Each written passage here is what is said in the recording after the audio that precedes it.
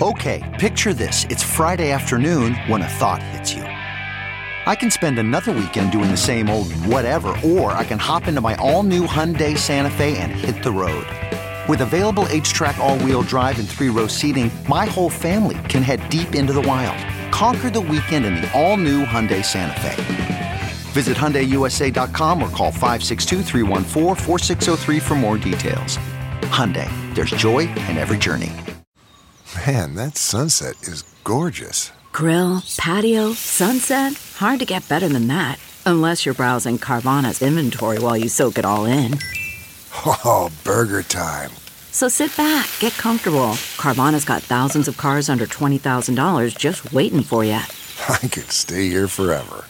Carvana, where car buying meets comfort meets convenience. Download the app or visit Carvana.com today. The Bob Cesca Show. Bob Cesca. I think it's the best show on the air ever that has been. It's weird how good it is. It's so strange. The Bob Cesca Show.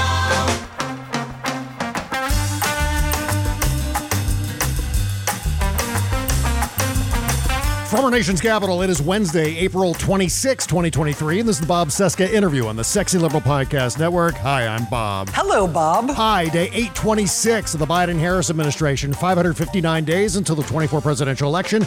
You can find me on Instagram, the Bob Cesca, Twitter, Bob Cesca _go, Spoutable Bob Cesca, and our Patreon page is bobcescashow.com.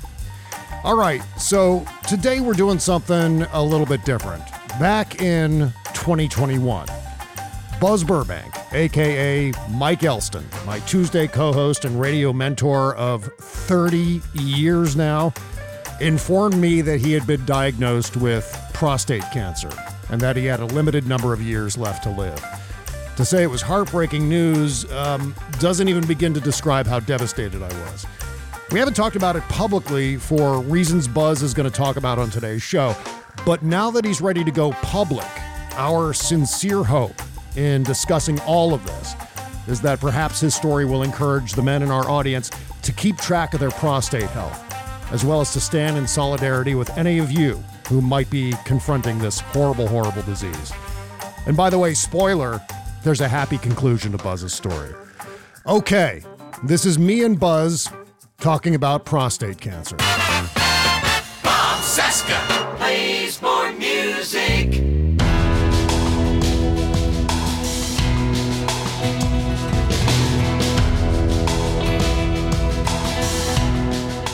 You know what I hate, Bob? I hate it when old people talk about their maladies. but that's not exactly what I'm here to do today, and thank you for having me. I've wanted to do what we're going to do today for a very long time, but I wanted to wait because I didn't want people feeling sorry for me.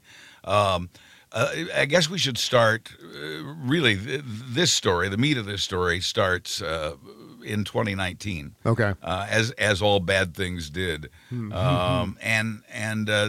February of 2019, I was diagnosed with prostate cancer. Now, that's not unusual in itself. A lot of guys, a lot of men get that. Unfortunately, mine had been caught late. Your PSA for is supposed to be 4 or less, maybe 5.5 in older men. Just so people are aware, the PSA is what? It stands for prostate specific antigen. Right. And it's just a measurement of the chemistry. And it's a bad PSA test doesn't necessarily mean you have prostate cancer. Yeah. It could mean there's just a mild infection, which is treated with antibiotics. Sure. And in the early days of this, before the diagnosis in 2019, before I moved to Florida, in fact, when I was still living in Fairfax, Virginia, and I had great doctors there, it was noticed that my PSA had gone to 6. Well, that's certainly above the 5.5, certainly above the 4 that it should have been, and that's considered concerning. Yeah. So it was decided that they would do a biopsy of my prostate. Fun. This is not fun. It's 12 needles. It's 12 needles that are hollow, that take samples, tissue samples, and you're injected a dozen times with these hollow needles. And at first they tried to numb you up, but trust me, you still feel it. Yeah. And the after effects of that, I won't even describe because they're too graphic. But and worst of all about that test, it turned up absolutely nothing. All 12 samples, I was told at the time, had come back negative. Wow. No cancer. Huh. You don't have cancer, kid. Get Yeah, out of here. yeah. And then I moved, and then I had other doctors, and doctors changed. Doctors came and went. I had left where I was and went to a new place, so there's no medical continuity here, and that was part of what led to my very severe problem. Yeah. Doctors along the way would notice the higher PSA and say, oh, it's probably just a minor infection. Here's an antibiotic. Go on your way. You should be fine. Yeah. But concern increased, and finally one doctor said, you need to go see a urologist. This is serious, because I don't know what I was up to. But by the time I got to the urologist, my PSA, which was supposed to be down around maybe 5 at that point in my life, had reached 175. Oh, my God. That's a little higher than 5. Wow. God damn. And it was diagnosed in February, March of 2019 as advanced, aggressive prostate cancer. Gleason 9 out of 10, stage 2. The medicine didn't seem to be working initially, and I was given 3 to 5 years to live. Jesus. So let's back up just one little step. Yeah. When you get that diagnosis, you're in the doctor's office and he lays this out or she lays this out for you. Mm-hmm. What's your immediate reaction to that? Shock and deep sadness, of course. Yeah. I'm pleased to say that, and maybe we should cut right to this, I am now in remission. Yes. I'm now free and clear, but this was a hell of a journey. And there's a reason I want to tell this story. Yeah. Like I said, it's not necessarily all that uncommon, but I may repeat this several times today. All men over the age of 50, all black men under the age of 40 should get tested for PSA. Pay attention to this very closely, at least once a year, because if you're not careful, it can, as with me, get away from you. Now, I want to talk about why else this got away from me. Uh-huh. I was a sexually active person. Yeah. And that all has changed rather radically. Mm-hmm. But along the way, so I would take herbal supplements that were supposed to increase the body's natural production of testosterone. Right. And the problem with that is I was feeding a cancer that I didn't know I had. Because this prostate cancer feeds on testosterone. To defeat the cancer, among other things, you must starve it of testosterone. Yeah. And I was, in effect, feeding it. I had been misdiagnosed. It's just an infection. Here's some antibiotics. And the National Cancer Institute, and one other institute I can't track down right now. Yeah. But the National Cancer Institute once described the PSA controversy, quote, using the PSA test to screen men for prostate cancer is controversial because it is not yet known for certain whether this test actually saves lives, end quote. Oh, no. Other studies called it useless. One research institute that put out a study saying, the PSA maybe not so important. I wrote them a sternly worded letter when I thought that I only had 3 to 5 years to live, and they did, for whatever that's worth, write me a letter of apology. I'm not a litigious person. I have no interest in going after any doctor or any institute or anything else. My life has changed dramatically. The good news is I get to live. And so I wanted to, but this is a horrifying journey. And I just want all men to be conscious of their PSA. I know many of you don't like going to doctors, but you have to because let me give you some examples. They put me on immediately on an anti-hormone therapy. I took one oral medication daily, just a little pill, no big deal. And it had, I hadn't noticed no side effects. and then particularly, and then I would get a shot, a hormone-fighting shot every 6 months. I call it anti-hormone therapy. Yeah. I think it's a kind of hormone that suppresses the production of testosterone without boosting estrogen or female hormones. That's why one reason I still have a voice. My voice didn't go up squeaky high like Ron DeSantis because I still nothing. I didn't become female. I became asexual. Yeah. As I said, sex had been a very important part of my life, as it is with almost everybody. Many people, certainly.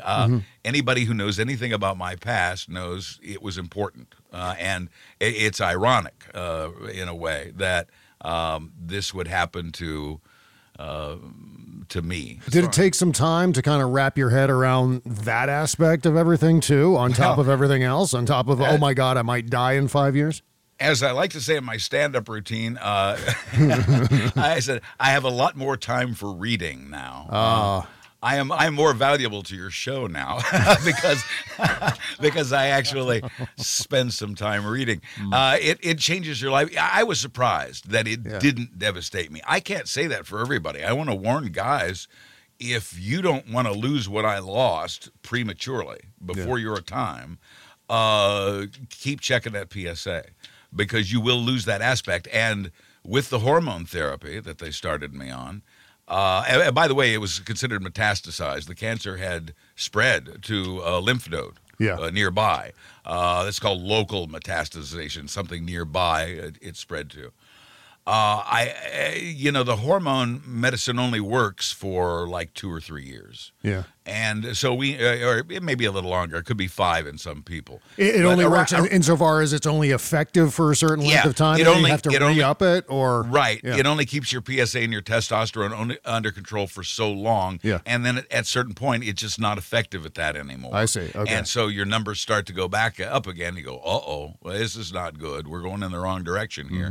But the hormone therapy not only robbed me of sexuality, but by the way, I won't, but I could tell women now it's okay to undress in front of me, because I don't. I have an aesthetic appreciation, but everyone's safe. Everyone is safe now. But well, it wasn't that bad. But it's a big thing. And not only do you lose your sexuality, but you lose upper body strength. You have weight gain. Your muscles are not as strong as they used to be. Oh, I can still, I still do my lawn work and all that, and it's fine, but you lose that sort of male advantage in upper body strength that men normally have. And so there are a number of prices to pay for that. And now, because of the hormone therapy, I need to go get a cardiologist because of the long-term effects of the hormone therapy that I continue to take. So, but that's fine. It's preventative. I don't have heart trouble. They just want to make sure I don't get it. But it's something you got to watch. So you go through all that, and then suddenly this hormone medicine stops working. Yeah. Well, now what do we do? Hello, radiation. And that was the next step. I was promised from the very beginning there'd be no chemotherapy. But when the hormone therapy stopped working on its own, it was time to turn to radiation. I see. So you had injections and then you had pills at the same time, and neither one of those medications were working anymore? They just, your body became adapted to them? And They had both stopped. Yeah, I don't know exactly why that is or what adapts to what. But okay. I still get the shot every 6 months. All right. That I've gotten from the very beginning. And I will tell you that the loss of sex drive happened once the hormone treatment started. I'm going to say within 2 weeks. Yeah. And I just mean like all interest in sex is gone. I'm neutered. I'm asexual. And that's, like I said, it's a shocking thing. The loss of strength and stamina in physical activity is rather devastating. But I'm alive, and these various treatments and great doctors saved me. One terrifying moment through it all. So I go in now. I see the new urologist here in Florida after the one failed in Virginia to find anything. And he looks at the previous test and says, "Oh well, they missed something here," and so he goes in for another 12 needle biopsy. Oh God! And so I knew what that. But they did the shot that's supposed to numb me, and then they went in with the first of 12 needles, and I am surprised that they didn't hear me in the lobby. Wow! The scream that I let out, because it was the most intense, focused pain I'd ever felt in my life. And then he went for number 2. And then he started, I think he did 3.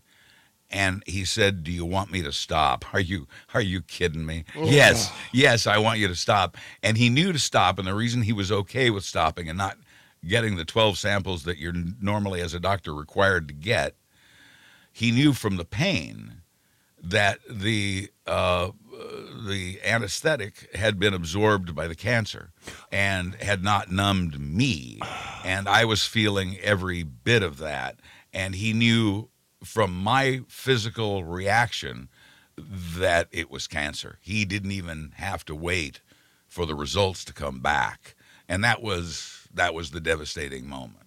Wow. Because that's when it became certain. And then the results came back, and it was exactly as he predicted. And then, after seeing him for, I don't know, a year, I went one day and he wasn't there anymore. And I said, what happened? And no one would talk to me about it. Now, I'll tell you, this doctor, I described him to another doctor once as gruff but lovable.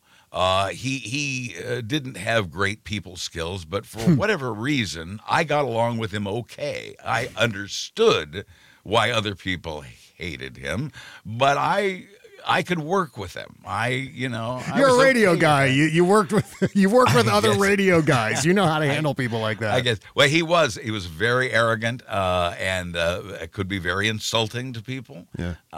He was really quite a character. I understand. I don't know precisely why he was fired, but I'm not surprised that he was fired. I'll put it that way. But this is the guy who brought me to the dance. This is the guy who diagnosed me. Yeah. This is the guy who stopped the 12 needle biopsy at 3 because he knew correctly what he had come across. And it's unusual. Like I said, lots and lots of men get prostate cancer. This was advanced, aggressive, metastasized, Gleason 9 out of 10, 3 to 5 years. Prostate cancer. And you will remember, well, I should get to this first, I guess. When I was diagnosed, I told everyone close to me, except you and my dad. Why was that choice made?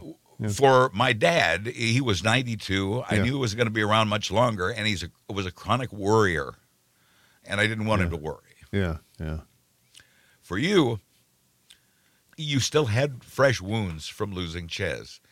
And I couldn't do that to you. I couldn't call you up and say, I could do this another year, and then probably not. So I waited like 2, maybe more than 2 years to let you know how I had been diagnosed. And I have to emphasize that no one has been more an ear for me, more supportive of me, aside from Marcia, my wife, of course. But no one has been a better ear. You're a guy, see, so you have that advantage over my wife. No one in that regard has been closer to me on this than you have remained with your support throughout all of this, and I cannot thank you enough. And I want to go over something else, if I may. Sure. Going through all of this, let's look at the timeline. I was diagnosed in March 2019. Trump was still the president. Yeah. My newscast had grown to an hour, sometimes longer. I was putting in 13-hour work days on the day before the show, and I was waiting for Inauguration Day so I could finally retire. In December 2019, my folks called for help, and I spent January in Kansas taking care of their affairs and putting them into assisted living. Yeah.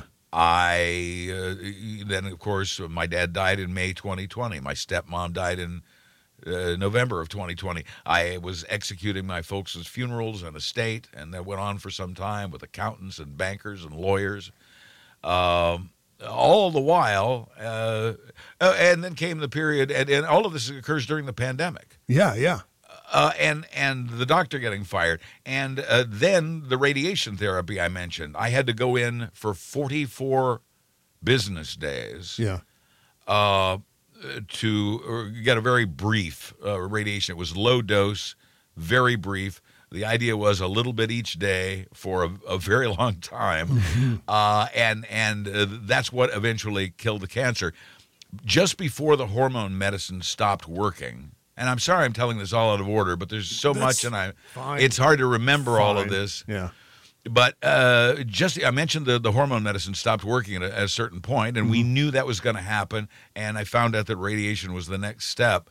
But what we also learned in that transition is that the hormone therapy had worked until it didn't, and it worked just long enough, and this is miraculous to me. Yeah. It worked just long enough to kill the metastasis. I remember that. It starved out the metastasis that had appeared on a nearby lymph node. So now the cancer is back to where it started, limited to that one area, and being starved for the lack of testosterone. When the testosterone started to come back up again, it was obvious the medicine wasn't working anymore. I ran the proper course on that, and then it was time to start these 44 that meant driving. It's like a half-hour drive, not a big deal, but every day. I mean, both our lives had to be planned around the fact that, because we're down to one car now, planned around the fact that every day from X time to X time, I would be gone for this. We did this through a hurricane. There was a hurricane, and they were shut down for a couple of days. Yeah. They called me. They said, "Can you come in on Saturday?" I said, "Sure." Because I wanted to get through the 44 days as quickly as possible. And you remember what it was like, because I had to drink enormous amounts of water, because in order to take their pictures and do their treatment, they needed the human bladder to be expanded to the largest possible size without actually exploding. Yeah. And so I had to go in with a very full bladder, and I was under instructions to drink and drink and drink and drink and not pee. At a certain point, I had like peeing schedules just so I, would have a full bladder when I got to the radiation treatment. And this went on for 44 days. Yeah. I don't know if that seems like a long time to anybody else, but to me, it seemed like an eternity, and I got clear of that. And after a period of time, it takes a little time for the radiation to work. And I am pleased to report that, what are we now, about 6 months out from the end of my radiation treatments. My PSA, which you recall, and those of you taking notes at home, know that it was a 175. As of yesterday, it was 1.835. Wow. So that's less than 175. I know that. And when you reported to me that the cancer had disappeared from that lymph node, the metastasis was gone. At that point, that's when I knew that you were going to be okay. I felt such a sense of relief, not just for you, but for me. I mean, it was a happy bit of news. I can't emphasize how relieved I was. Well, people have thanked me or acknowledged me lately for the support that I've tried to give you during this difficult time with your dad. Yeah. And what I'm here to say today is that all pales in comparison to the support that you gave me through all of this. Like I said, I feel badly about not telling you, but I could not burden you that soon after the loss of Ches. So I waited, like I said, more than 2 years perhaps, to even tell you, one of my closest, dearest friends, what was happening to me. Yeah. And through it all, I kept writing the jokes. Yes, you did. Yeah, you only missed shows when you had to go to Kansas to help your parents. I mean, right. That was an incredible feat. I mean, think back to the last 2, 3 years, 4 years of this podcast, and every Tuesday, Buzz is here telling jokes, delivering like a professional, and kicking all kinds of ass, while at the same time dealing with this gigantic anvil hanging over his head. An enormous feat. And just while I'm talking... the pandemic, all the while through the pandemic. Exactly. Yeah. And while I'm saying all this, I would be remiss if I didn't emphasize your incredible attitude, your inspirational attitude throughout the whole thing. There had to have been myriad dark days for you. And yet you presented yourself with the professional Buzz Burbank personality and optimism and integrity that you have always had. And that is an enormous accomplishment. It was the same with your dad and your stepmom and dealing with all of that on top of everything else. Juggling at the same time. Yeah. It's just Herculean what you were able to accomplish just from an emotional, psychological point of view. Like I said to you before, in my situation and in yours, you'd be surprised the occasions to which you can rise. Oh, that actually sort of rhymes. You'd be surprised at what and I'm talking to everybody listening now, you'd be surprised at what you can do when you have to. Yeah. And sometimes I am an optimist, but I also think I am a realist, and I've become pretty good, for better or worse, at accepting certain truths.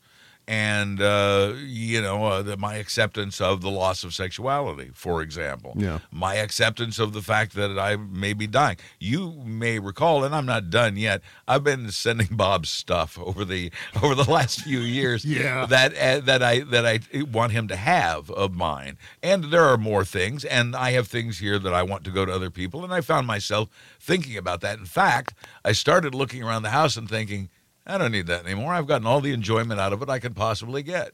I should give that to somebody. And then if I have somebody specific in mind, away it goes. And so I've had some things for you, and I'll have more. But I found myself thinking in those terms. Yeah. And not really grim. I mean, it was, sure. And, there were dark periods where Neil Diamond's "Done Too Soon" seems like the right song for the moment, so I certainly had those dark periods. But about the jokes through the pandemic and the cancer and my folks and all of that all happening at once, and Trump and and hurricanes, even I'm preparing for hurricanes, all of this through all that period of time. I think about the late actor Edmund Gwynn, who played Santa Claus in the original Miracle on 34th Street. Yeah. He was a renowned British Shakespearean actor. And on his deathbed, he was asked, "Is dying hard?" And Edmund Gwynn looked up and said, "Dying is easy. Comedy is hard." And what I have found out, and all the time I'm sort of learning on the job with the jokes, right? I haven't paid my dues in clubs. I've been on a stand-up stage once in my life, and it was okay, but it gave me an insight to the world. I've studied comedians and comedy and jokes, and admired people like Carlin and Seinfeld, and because of the attention they pay to words. And so I've learned what I can, and although I have not paid my dues, I made it my mission. I just thought, I don't know, it started with maybe one joke, maybe two, and it's turned into a monologue now. And it's really been like being with you on the show itself, and even if there was no monologue, that was good therapy. Doing this comedy, which is the jokes that open the show, something that was not my field, I think it's gone pretty well, and it's been such great therapy for me. It has been the hardest, it continues to be the hardest and most rewarding thing I have ever done, writing those jokes. And they're not all funny, and not all monologues are funny, but you have to keep going and do the very best you can. And I'm editing those things right down to airtime. And this was all therapy for me. It was ironic therapy. The answer, I may be dying. Let's tell some jokes, and because that's one way I think we respond to difficult times. And so for me, it was great therapy, and it's turned out well, I think. Yeah. And just going back to the things you started to send to me, which I'm always grateful for, especially this mutually autographed photo of Johnny Carson and David Letterman, which hangs on my wall right now. You can see it in every single one of the videos I do for Instagram and Twitter. And every time I see that now, I feel so much better about it than I did when I first received it. Because when I first received it, I was so thrilled with it, while at the same time going, oh my God, Buzz is going around his house picking out stuff to give away because he's dying. Right. And I'm That's like, right. oh, fuck. Finally a chance to get rid of this stuff. Yeah. No, in that case, I mean, first of all, I thought it was very appropriate. I thought there was something I liked very much about that connection and our connection, and so I wanted you to have it. Yeah. But also, it had hung on my wall for many years, and I got much enjoyment out of it, and I'm good. I don't need it now. I had it, so I'm glad you have it now. But yeah, I to this day I still look around, even though I'm going to live, and going, well, that's got to go to my nephew. And I will never forget when you first told me that you received this diagnosis, and in the same moment, you also told me how much time they gave you. That was obviously not easy news to take. I was glad that you felt close enough to me to be able to reveal all of that and to talk to me about it. I wanted to tell you right away, but I didn't want you to hurt any more than you were already hurting. The thing is that that gets compartmentalized, because then I start thinking more exclusively about my friend who is still living, my very close friend, and my God, my mentor, my radio mentor for now 30 years exactly right now. When we first started working together. Well. The very least I could do for you, Buzz, was to at least be a shoulder to cry on, someone you could talk to, someone you could confide in, and I'm glad that I was able to at least do that. Well, misery loves company. Like I said, I wanted to tell you right away, and so I waited as long as I could and told you as soon as I could, and I wanted to find that balance of, has it been long enough yet to tell him this, and I just hated the idea of having to leave the show. I want to keep doing this. It's wonderful. I also wanted to say too that I in turn leaned a lot on Kimberly because I wanted to keep this as private for you as possible. I needed to talk to someone, and that's Kimberly. Of course. But anyone else, and that was that was a bit of a challenge, I'll admit, but ultimately one that paled in comparison to the challenge you were facing, and that was obviously in and of itself inspiring. I was doing some juggling, by the way, because there were people I'd told and people I hadn't told. I mean, there were some people who didn't get told and still haven't been told because it wasn't any of their business. They didn't need, they weren't on a need to know basis. But there were people I needed support right away, and I didn't want to burden you. I decided to burden you later, but I didn't want to burden you at the time. But I knew that I needed to people to help me carry the load, and thankfully, in addition to my wonderful wife Marcia, I have dear friends here in Florida who are really more than friends; they're family at this point, and I'm proud to be part of their family. We are, and. So I had them and just a couple of other select people. And God, I wanted to tell you, but I did, but I didn't. And so I had to find the right balance and just the right day to bring you that news. You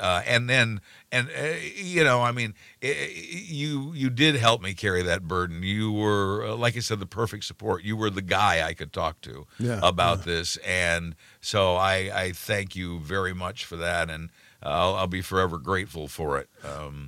Thank you. We also have to take a second for a round of applause for Marcia, of course, because she is a tremendous woman who I'm sure was with you every step of the way, supporting you, encouraging you, and most importantly, just being there for you during the most difficult times. I mean, she's an incredible person. She had to adjust her grocery shopping schedule to accommodate my radiation treatments.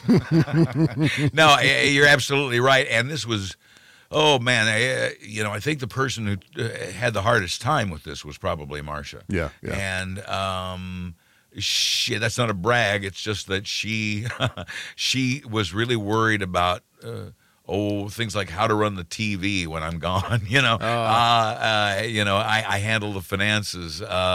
And I've offered to teach her many times. No, she would rather I stuck around and did it. But she was fearful of what life was going to be like and whether she'd be able to handle stuff without me. Yeah. And she was not looking forward to that. I know that weighed on her very heavily, life without me. And perhaps there may have been an emotional connection as well, but not just utilitarian purposes. But she really was concerned, oh, my God, what am I going to do without him?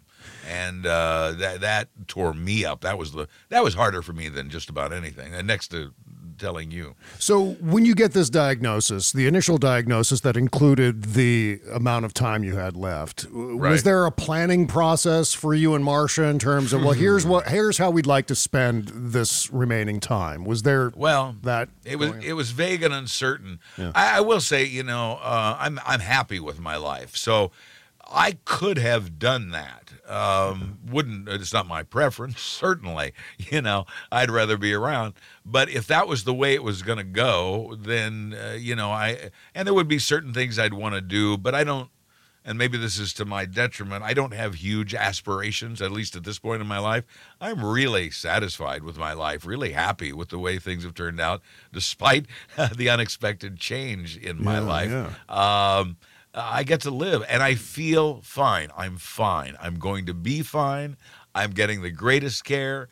I am cancer-free at this point.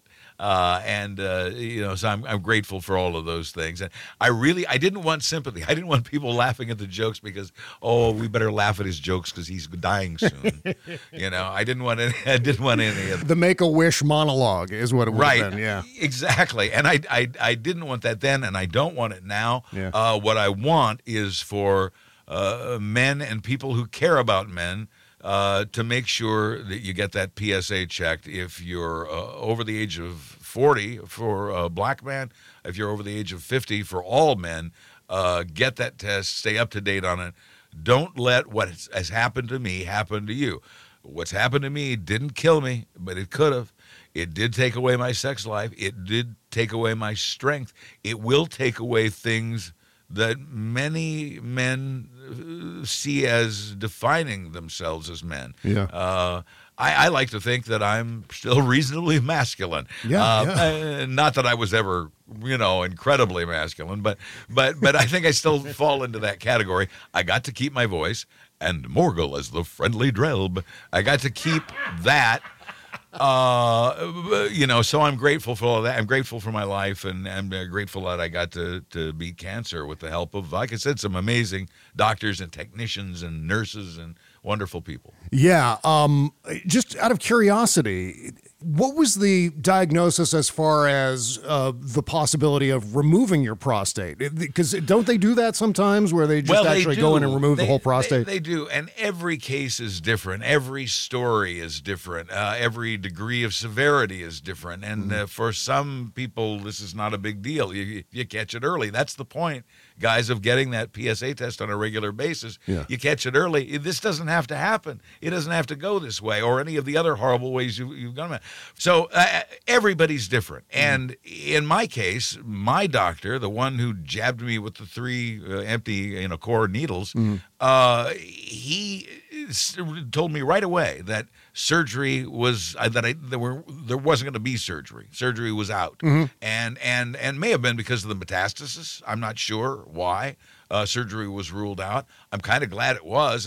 He seemed to think, my doctors have seemed to think, that surgery was a good thing to avoid if you could. And they went about other ways of killing the cancer, starving it out. Which is basically the treatment. Again, that was the other assurance from the doctor from the get-go, and the promise has been kept, no chemotherapy. It went hormone therapy. The shot is not a big deal. Once every 6 months, what do I care? I don't take the pill anymore. That was once a day for a while. And then I went 44 days for radiation, but that's all done now. So now it's just one shot every 6 months, and keeping in touch with the doctor. So I'm glad that it went the way it went. They kept their promise of no surgery. They kept their promise of no chemotherapy.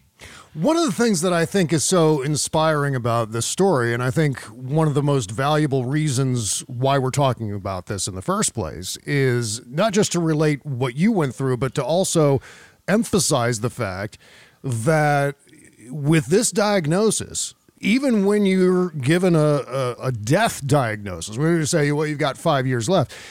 In that time, you can still kind of lead a reasonably normal life. Absolutely. Despite the weird schedule with the, it's time to drive to the radiation treatment, or, I got to drink another quart of water. Yeah. Aside from those kinds of things, life has been completely normal. Yeah. I feel great. I just saw doctors. My numbers are great. I'm fine. I'm fine, and I'm going to be fine. And I didn't think I was going to be saying that after bringing you the initial news when I did. So going back to the PSA test and its efficacy, would it also behoove men to request the digital exam, the dreaded digital exam of the prostate, versus the PSA test alone? Only if you prefer it. No, actually, I'm reading. Only if you prefer it. Yeah. I'm reading that the doctors need to do that more. Yeah. Doctors hate doing that. Uh-huh. I don't care what you think. They hate doing it more than you hate having it done. And if you listen to them and relax like you're supposed to, it's not invasive, not terribly invasive, and over very quickly. Yeah. But a digital exam can be helpful. The PSA test is no guarantee. That much is true. A bad PSA test doesn't necessarily mean you have cancer. A good PSA test doesn't necessarily mean you don't. But it's a starting place. Yeah. And if you have any concerns, then you should pursue that and discuss that with your doctor. But yeah, guys, pay attention to this, because this is really avoidable. What happened to me, I took those herbal supplements. I didn't know. I was told that the PSA test meant nothing. Some of my doctors believed that the PSA test meant nothing. Some of them diagnosed it as a low-grade infection. Here's an antibiotic. There was a lot going on there. A lot of people to blame. That institute that put out that study is to blame. The National Cancer Institute is to blame. Some of my doctors are to blame. Some of my recent urologists have told me the first guy missed some stuff in those 12 needles. Wow. They came back and told me it was negative. So there may have been some medical malpractice there of a sort. And so I have blame. The doctors have blame. The institutions have blame. And all of it was avoidable. And I, like I said, didn't want to come out with this before because I didn't want sympathy. I wanted to wait until I was in the clear, wait until I had been declared in remission, to then come to you and say, men over 50, get your PSA checked. Black men over 40, get your PSA checked, and stay on it year after year after year after year if you want to keep humping. Yeah, right. And living. I mean, one of the things that is becoming more and more commonplace for men over 50 is testosterone replacement therapy. Yes. And I can only imagine if you had gone down that road. And so I think one of the lessons to come out of this is if you choose to go on testosterone replacement therapy, which is, there are myriad benefits to it. There are people who need it, that's for sure. Yes. And at the same time, make sure that whoever your doctor is, whether it's one of these anti-aging doctors or whether it's a urologist or an endocrinologist, make sure that doctor is concurrently checking your PSA, checking your hematocrit, checking your metabolic panel as far as blood tests go, that there are no side effects like, for example, prostate cancer, which can actually occur as a consequence of some of the testosterone metabolites like DHT and estrogen. I didn't feel any differently when my PSA was 6 than when it was 175. So I had no way of knowing without a medical exam what was going on there. Right. I mean, were there symptoms of, what do they call that? Benign prostate hypertrophy, like where you're having trouble peeing or anything like that? No trouble of that sort whatsoever. No functional trouble of any kind. Everything right up until the hormone medicine kicked in, everything was working great. Yeah. And then that all changed. Yeah. It's very, very important to stay on top of that. That's really why I've waited till now to tell the audience what's going on. It's not for sympathy. If anything, just be glad it's over and you don't have to hear about it anymore. But it's taken care of, and I didn't want sympathy, but I thought the message of getting your PSA checked was important enough to share with you my unique story. It's all so crucial to stay on top of this stuff. And this is one of the reasons why we talk about healthcare and healthcare reform and making sure, because now some of these preventative measures are paid for because of the Affordable Care Act and things like that. Yeah. Some of the, if you're testing on a regular basis, an annual basis, or whatever it happens to be, some of that testing might actually be covered in your insurance policy, which is certainly helpful. So, and on that subject, if I may, Medicare and my supplemental insurance covered it all. I've paid nothing for these treatments. And incredible. You know that 44 radiation treatments and all this hormone medication, that wasn't cheap. Yeah. The doctors weren't cheap. The machines, the scans, the body scans, none of those things were cheap. I didn't pay a dime for any of this.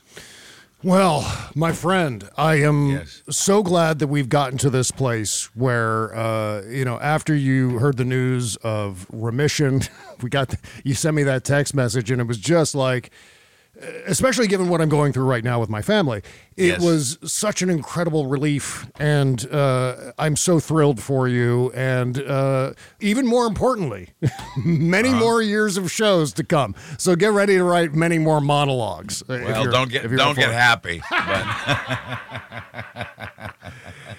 I'm not dead yet.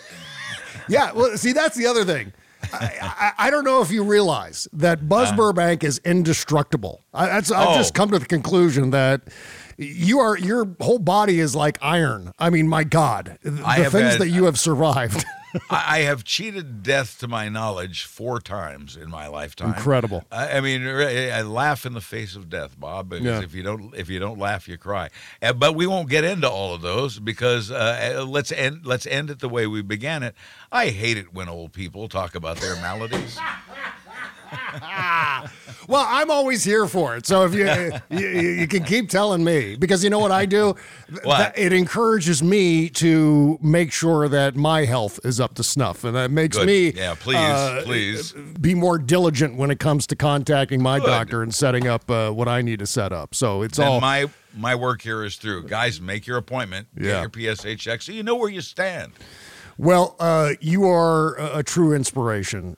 Your attitude through this, your perseverance, your tenacity, your optimistic attitude, or at least seemingly optimistic attitude, it seems to me as if it's incredibly rare. I don't imagine that a lot of people, when confronted with this diagnosis, I know how I would behave if I received this diagnosis, and I hope that I would handle it as well as you have, with that level of aplomb, because just sitting here without the diagnosis, I would think, fuck, that would be it for me. I would be so incredibly devastated. I don't know, I wouldn't be able to function. My philosophy is, and maybe this isn't true for everybody, but I think we have a tendency to rise to the occasion. Well, okay, my friend, this was an incredibly honest thing for you to do, an incredibly open thing for you to do, and I think we got this out of the way.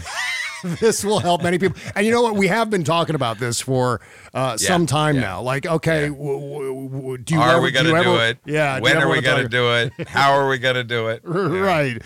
And in fact, we were going to do it next week. And so my guest for today ended up dropping out. So we said, well, do you want to do it today? And you were kind enough to agree to that. I had like an hour's notice to talk about my brush with death. So sometimes that makes it better. Yeah, sometimes you're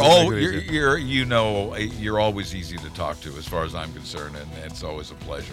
Well, I'm sure that through this process you've helped quite a few guys I hope at least be aware of it, to the point where, you know what, we may save a couple of lives in this process. Please, that would be nice. And better lives. You get to live, and you get to have a better life if you keep on top of that. Yes, indeed. Well, great talk, my friend. Man's soul's on trial. A strange scene plays out.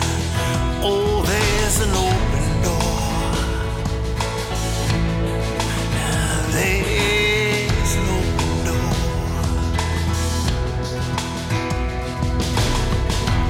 We stand silent in a dream.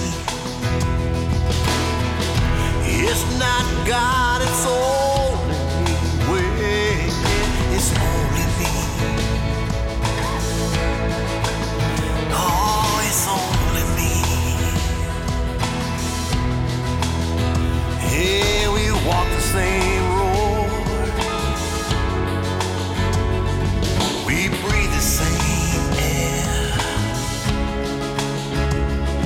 We sing the same song.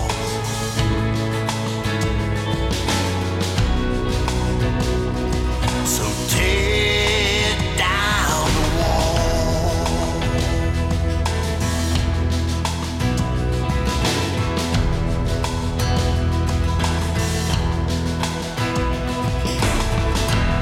Our imperfect ways have shown. Leave us lost and begging for grace.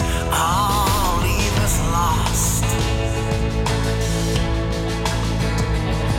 Leave us lost.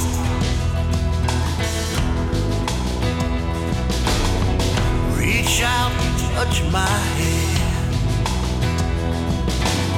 It's just you and me, my friend. Oh, it's just you and me. Just you and me. We walk the same road. We breathe the same air. We sing the same song.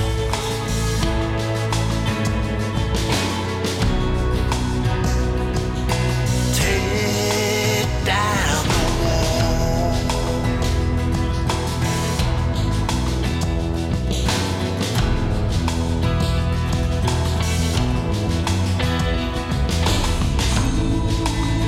No more borders, no more signs.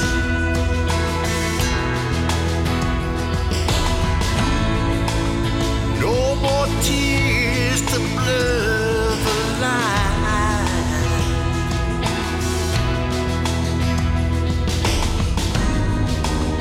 No hunger. No hunger anymore.